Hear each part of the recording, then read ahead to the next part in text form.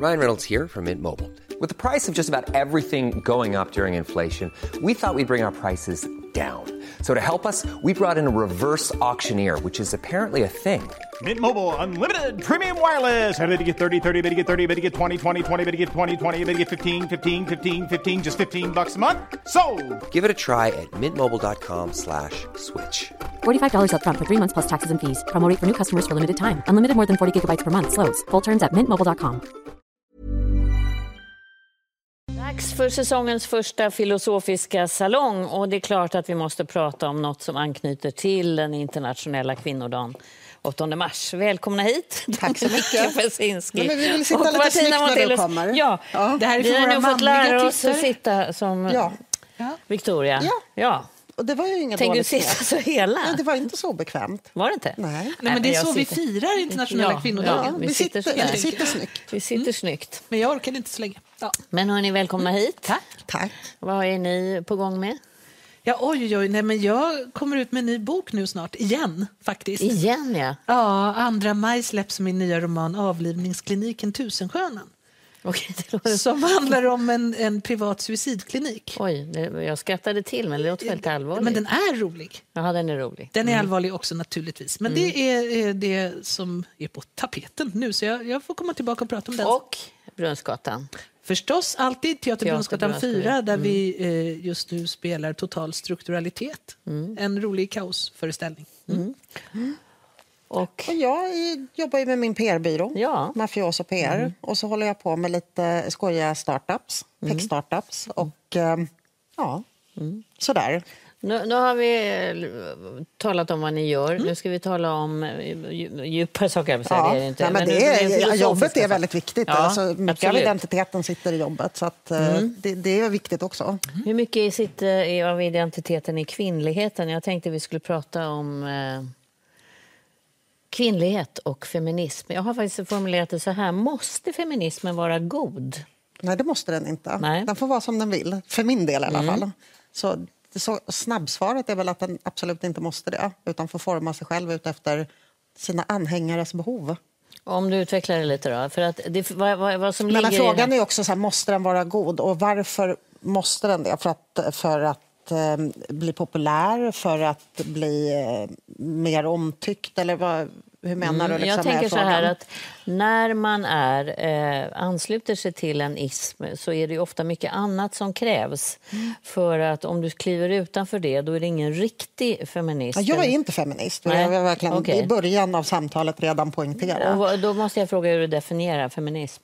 Ja, jag tycker att eftersom jag inte är anhängare av den ismen så behöver jag inte definiera det heller. Jag tror att behovet av att definiera feminismen skulle vara större för mig om jag ville vara feminist. Men nu vill jag inte kalla mig för det. Så att, jag vet inte. Det kanske är bättre att folk som tycker att de är det definierar det. Men du är ju det. Ja.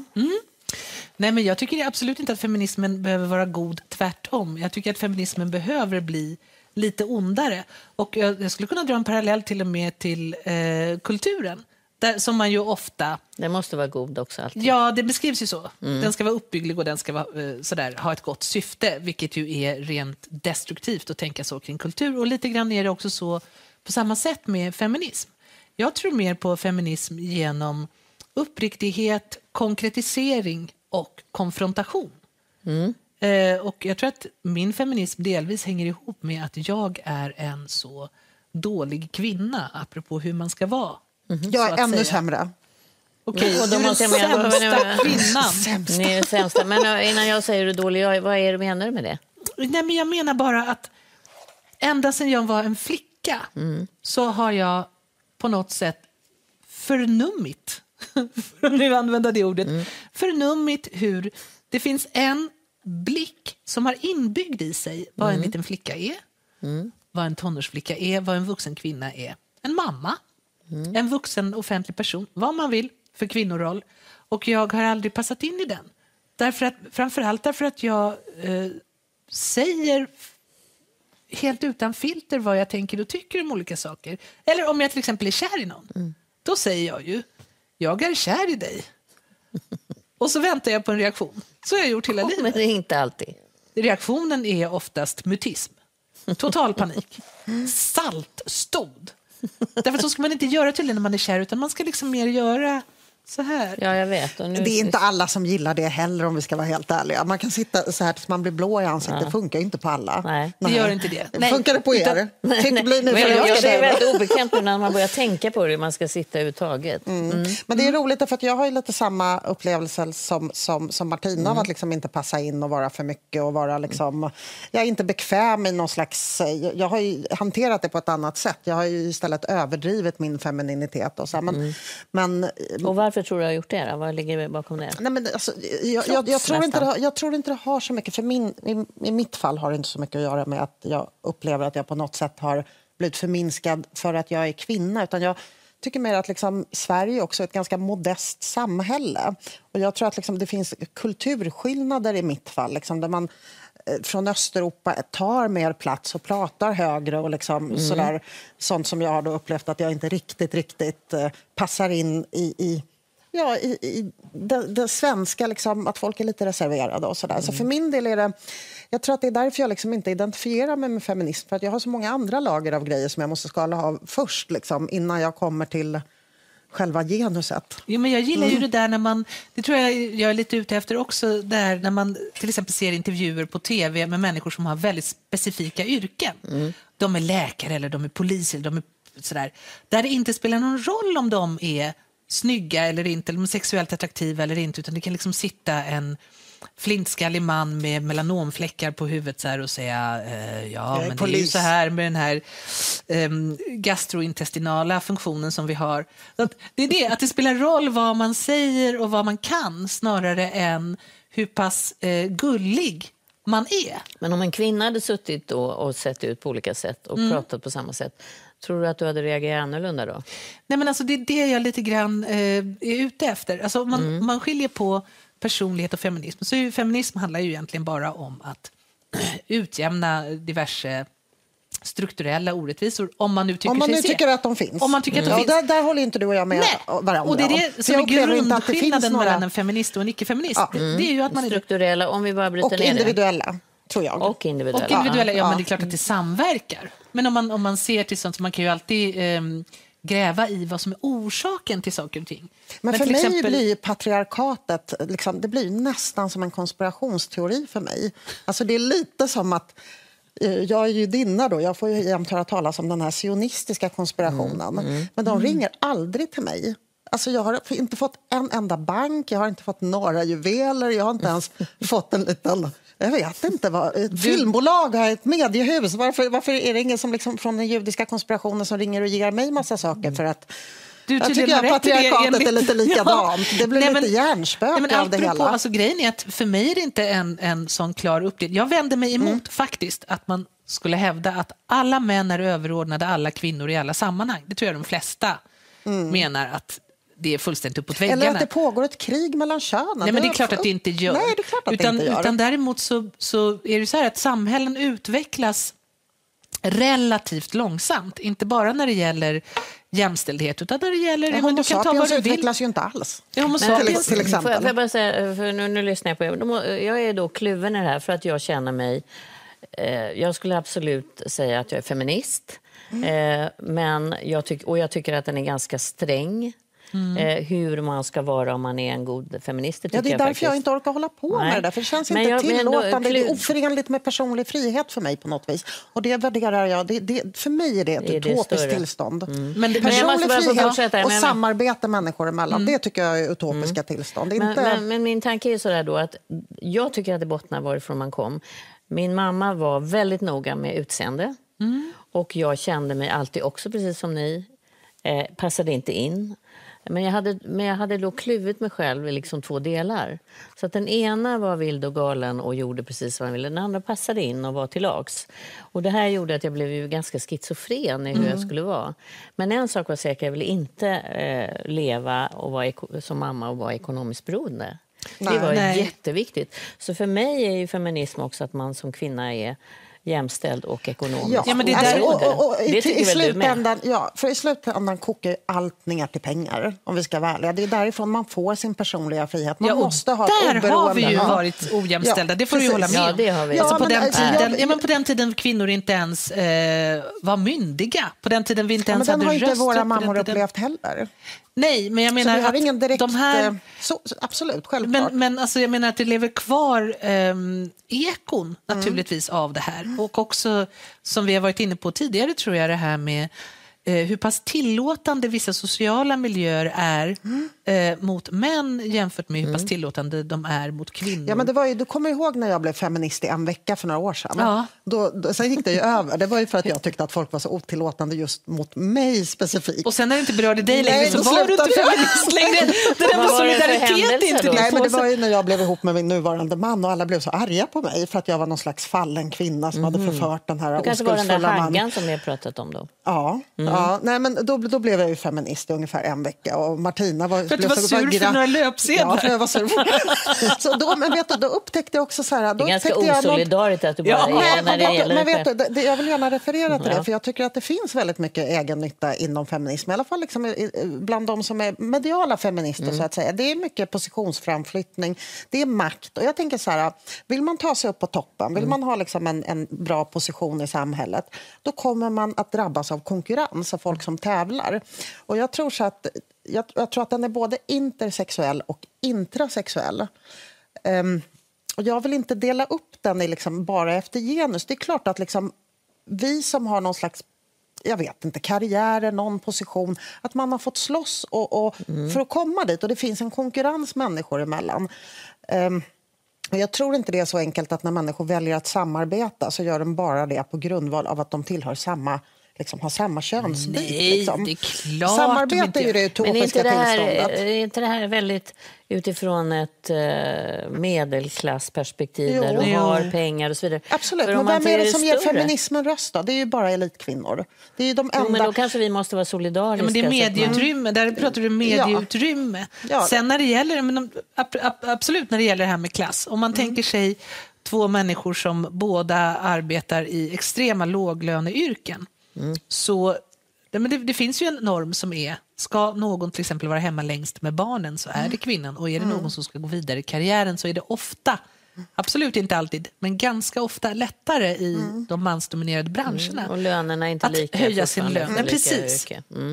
Och precis, kvinnodominerade yrken är ofta. Nej, men du vet, som du frågar, liksom, ska vi prata om konkreta saker? Så att jag har att kvotera föräldraförsäkringen, det är för mig helt självklart att man ska göra. Men det tycker jag att man kan absolut tycka utan att för den skulle kalla sig för feminist. Det är klart att inte kvinnor ska hamna i någon så här pensionsfälla för att de har varit borta och vabbat eller att de har liksom varit hemma längre med barnen. Nej, men där är vi någonting på spåren, för där pratar vi om normer. Jag försöker ju... Men också lagstiftning, inte bara normer. Absolut. Men man kan inte vänta tills normerna förändras med dem. Lagstiftning. Och lagstiftningen får gärna föregripa normerna. Processen att förändra normerna. Men alltså det jag är lite undrande över, det är att så fort man då går ihop och kallar sig för någonting, vilket i vissa fall är viktigt. Jag tycker det är obehagligt. Jag tycker inte man ska göra det. Men om man nu säger att feminismen, då är det ju så att då blir det genast väldigt mycket som hängs på detta. Men jag kommer ihåg att det fanns en bok för länge sedan. Inte göra det då? Är det inte bara skönare att ställa sig utanför som jag har gjort? Så slipper man ju bli påhängd grejer. Fast egentligen så står ju du för samma saker som vi pratar om. Jo, men jag vägrar att kalla mig för feminist, för då slipper jag bli men påhängd. Men det är kanske för att du inte vill vara en julgran för en ideologi. Nej, jag vill hellre ha mina stilettklackar och tajta klänningar och göra som jag vill. Och då är det så strängt så att man inte kan se ut det är inte. Nej, men vet du, jag kan säga det här med den manliga blicken, att vara en behagsjuk kvinna. Ja, många skulle säkert uppfatta mig som lite behagsjuk. Innan jag kom in här, jag har suttit i sminket i 2 timmar och lockat mig. Du är jättefin. Ja, men jag kanske är lite behagsjuk då. Kan inte få vara det? Kan inte bara få älska den manliga blicken på mig? Men det är massa radikalfeminister som är också. Ja, älskar det. Men det känns inte som att... Nej, det har inte med feminism att göra. Jo, men för vissa har det ju det. För vissa kanske har det. Nej, men det är klart att det finns... Nu ska jag faktiskt säga någonting som kanske kommer att få många mina meningsfränder att bli arga på mig. Ja, okay. Det är det bästa som finns. Nej, men det är att jag... Usch. Vad jag nu tar du i. Ja. Nej, men alltså det finns en problematik i till exempel identitetspolitiken som handlar om att man man tillskrivs ett sorts solidaritetstvång som är väldigt, väldigt strängt. Så att man till exempel... Och snävt. Och snävt. Så om jag kan till exempel förväntas bli sårad över saker som inte rör mig i ryggen överhuvudtaget. Till exempel om någon gubbe är nedlåtande mot mig eller om någonting händer. Sådär, att jag ska på något sätt baka in det i en identitetspolitisk kaka. Fast jag tycker inte det hör hemma i den kakan. Jag tycker att det är liksom en isolerad bisak. Och det är egentligen det som var för grundfrågan. Men då är det osolidariskt av mig att inte bli tillräckligt ledsen. Då måste du låtsas att du blir ledsen. Helst. Det är väldigt konstigt. Men hur... Millions of people have lost weight with personalized plans from Noom. Like Evan, who can't stand salads and still lost 50 pounds. Salads generally for most people are the easy button, right? For me, that wasn't an option. I never really was a salad guy. That's just not who I am. But Noom worked for me. Get your personalized plan today at Noom.com. Real Noom user compensated to provide their story. In 4 weeks, the typical Noom user can expect to lose 1 to 2 pounds per week. Individual results may vary. Millions of people have lost weight with personalized plans from Noom. Like Evan, who can't stand salads and still lost 50 pounds. Salads generally for most people are the easy button, right? For me, that wasn't an option. I never really was a salad guy. That's just not who I am. But Noom worked for me. Get your personalized plan today at Noom.com. Real Noom user compensated to provide their story. In 4 weeks, the typical Noom user can expect to lose 1 to 2 pounds per week. Individual results may vary. Då tänker jag så här, hur slåss man för de här viktiga frågorna och ändå är mycket mer tillåtande? Integritet, det är det som är jätteviktigt. För att det är det också, man måste tänka på det, apropå det här med kvinnor respektive män, om man ska vara så konkret, så är det ju några av mina närmaste vänner är män som är födda på 40-talet och har höga positioner i samhället. Det är mina kompisar. Så att det här handlar ju inte om den som har en kissapparat som sticker ut är dum. Alltså den enda gången jag är intresserad av kissapparaten är om man själv ska komma till. I övrigt tycker jag att det är ganska ointressant vilken kissapparat man har. Ja, men så kissapparaten är ju inte grejen. Nej, men nu tycker jag ni har lite kommit bort från ämnet. Jag tycker ändå vad du satte ju fingret på spiken eller huvudet på spiken eller vad det heter. Nämligen du pekade på ekonomiska förutsättningar och där är det ju fortfarande väldigt ojämlikt. Ja, men då ska inte tanten hålla på att vara hemma med barnen. Men vem ska ta hand om dem då? Ja, alla behöver inte ha så jävla många barn heller om man ska vara på det humöret. Nej, i och för sig. Ja, det är ju en annan fråga egentligen, hur många barn man får unna sig. Men hur får man upp den där snäva, liksom stränga... Med lagstiftning. Lagstiftning. Ja, det tror jag. Just när det gäller föräldraförsäkring. Men lagstiftning är också beroende av opinionsbildning. Ja, men folk vänjer sig ju snabbt också. Kommer det någon ny lag så folk accepterar ju väldigt snabbt. Jag tänker på det här rökförbudet på kaféerna. Rökarna var arga en vecka, sen glömde de bort det.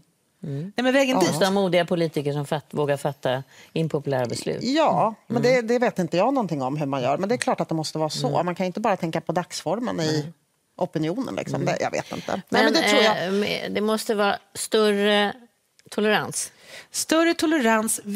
Och framförallt att inte känna ett sånt hot när möjligtvis vissa formuleringar eller reaktioner inte följer. För att det är inte meningen att vi ska ersätta ett patriarkalt normsystem med ett annat, ännu värre normsystem där vi går och vaktar varandra. Gårdagens offer får ju inte bli morgondagens bödlar som det är så vackert heter. Så att säga. Då slutar vi där, för det var bra. Och så byter vi ämne. Bravo! Ja. Det är alldeles strax om att det var en bra formulering och vi ska byta ämne och det ska handla om något helt annat. Var sitter själen? Filosofi har ju många gånger handlat om själen. Var sitter den, var finns den och finns den överhuvudtaget? Vad säger ni? Ja, jag tror ju egentligen att hela människan sitter i hjärnan, men man kan förnimma det som skulle kunna kallas själen egentligen i hela kroppen. När man tänker att man får en chock, eller man blir blixtförälskad, eller man förlorar någon man älskar i ett slag, då sitter det ju ofta i hela kroppen. Och sen går du över till hjärttrakten, ofta långvarig sorg. Sitter ju ofta som en sorts brosk i bröstbenet. Brustet hjärta är ju en diagnos. Ja, brustet hjärta, precis. Takotsubo. Ja, så att man faktiskt kan bli fysiskt väldigt sjuk av, inte bara psykosomatiskt, utan faktiskt bli sjuk av sorg. Så att kanske sitter själen på något sätt i de vitala organen. De som blodomloppet prioriterar. Nej, men jag är också lite naturvetenskapligt inriktad som Martina här och tror att det är ju, medvetandet sitter ju i huvudet. Det är ju synapser och grå massa och allt det där. Och kemiska vätskor då? Ja. Men jag tycker också att liksom det är svårt att fundera på sin egen själ. Alltså man gör ju inte det. Alltså, i alla fall jag är inte så pass navelskådande att jag funderar på var min själ sitter och mitt själsliv och sådär. Men pratar du inte med dig själv? Nej, men jag skulle säga så att ibland träffar man ju någon som man tycker är ens själsfrände. Men människa som man känner att man connectar väldigt snabbt med. Och då tror jag att man kan säga att det är en människor som man skrattar åt samma saker som och att man tycker illa om samma människor. Ungefär. Och då känner man att man har, det är det baseras på när man känner att man har en själslig connection med någon. Men jag kan känna att jag pratar inåt med mig själv som jag inbillar mig är min själ. Men jag tror att det är jättebra att du gör det. Jag önskar att jag gjorde det. Men jag har inte... Nej, prata med sig själv är nog väldigt nyttigt. Det är väldigt nyttigt. Jag har ju en bild som kanske skulle kunna kallas för... Eller någon sorts verksamhet som skulle kunna betraktas som själslig. Om jag är väldigt pressad så kan jag fortfarande gå in i samma psykiskt isolerade tillstånd som jag var i väldigt mycket när jag var liten. Och väldigt ensam, inte med kompisar och sådär. Och också vissa perioder som vuxen när jag varit ensam. Att jag har liksom kvar den världen inuti mig fortfarande. Som är en sorts drömvärld. Och den är ju unik för just mig. På samma sätt som din är för dig. Oavsett om den är verbaliserad eller inte. Men en sorts tillstånd som jag tror faktiskt att bara jag kan försätta mig i. Som är väldigt bra att ha. Om jag skulle råka ut för någonting, om jag skulle till exempel bli kidnappad och placerad i någon trälåda eller någonting. Skulle du gå in där? Då skulle jag gå in där. Nej, jag är hos tandläkaren kan jag gå in där. Om det gör för ont. Och det är jättebra. Eller föder barn. Eller vad som helst som liksom är väldigt krävande. Och då tror jag det avlastar förmodligen andra områden i kroppen eller i psyket som skulle ha tagit stryken. Jag tycker det är så intressant. Därför att jag tror att mitt själsliv existerar inte utan yttre stimuli. Alltså, nej, det är sant. Så man isolerade dig, Dominika, vad skulle hända då? Ja. Om du satt i jag skulle bara vegetera förmodligen, bara äta. Du skulle bara vara en kropp. Men du får ingen mat om du sitter jag känner att jag liksom, för att aktivera mitt själsliga påslag så behöver jag antingen träffa människor och prata som er. Eller litteratur. Alltså jag tror det. Det är väldigt intressant att ni kan... Om du är tyst då är jag alldeles själv. Nej. Jag måste ha yttre stimuli hela tiden. Men det går ju så inte. är det ju att vara modern människa. Det är väldigt svårt att bara vara tyst. Liksom. Men var det så när du var liten också? Kommer du ihåg det? Ja, nej, det kommer jag faktiskt inte ihåg. Men jag funderade ju på frågan. Liksom. Och då tänkte jag att just det här med att man är själsförändrad, att man connectar med någon annan. Och det kan man göra via ett fysiskt möte eller...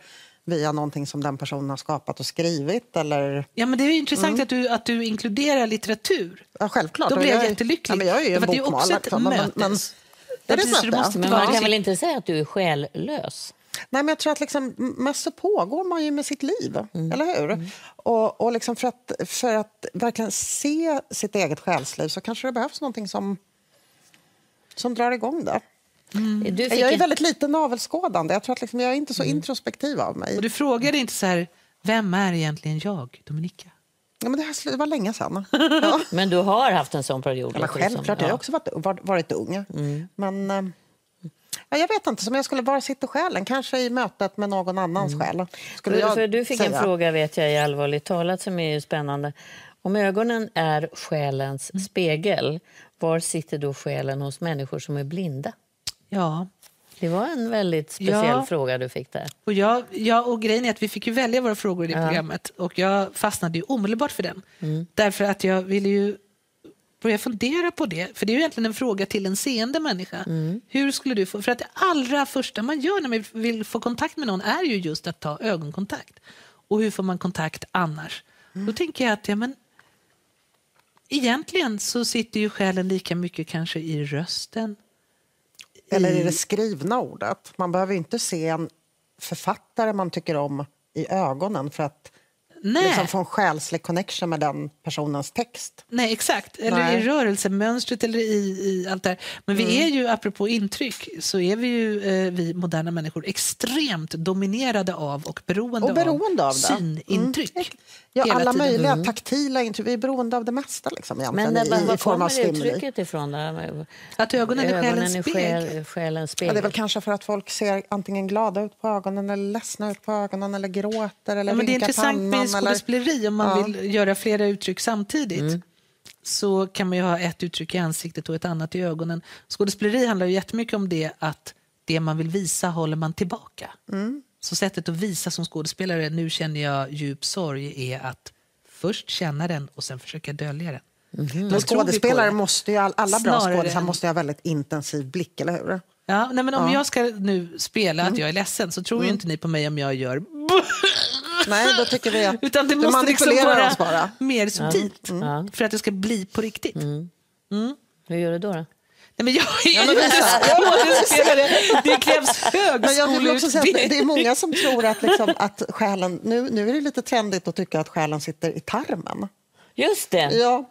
Nej, men försvaret är det för sig. Ja, men även liksom depressioner och själsliga... Man kan bota ångest genom att äta probiotika. Det tilltalar dig mer? Nej, men man måste väl testa. Jag kan väl äta lite såna probiotika och se om jag blir gladare av det. Jag utesluter ingenting.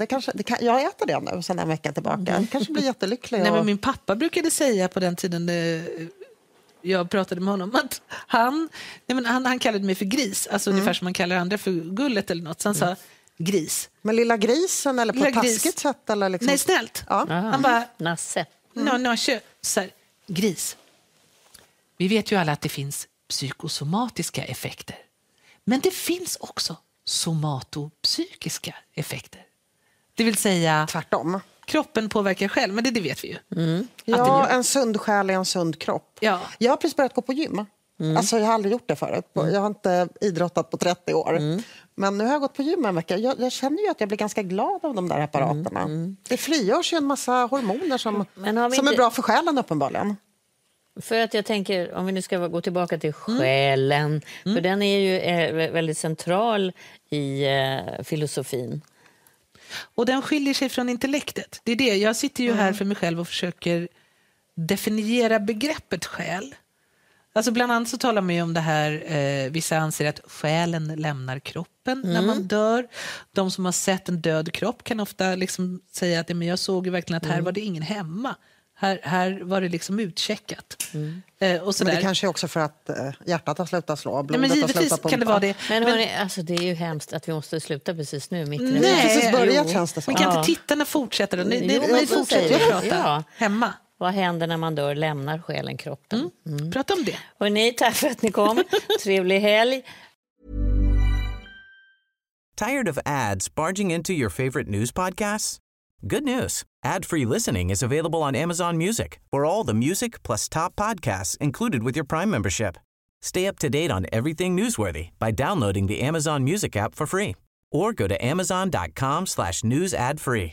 That's amazon.com/news ad free to catch up on the latest episodes without the ads.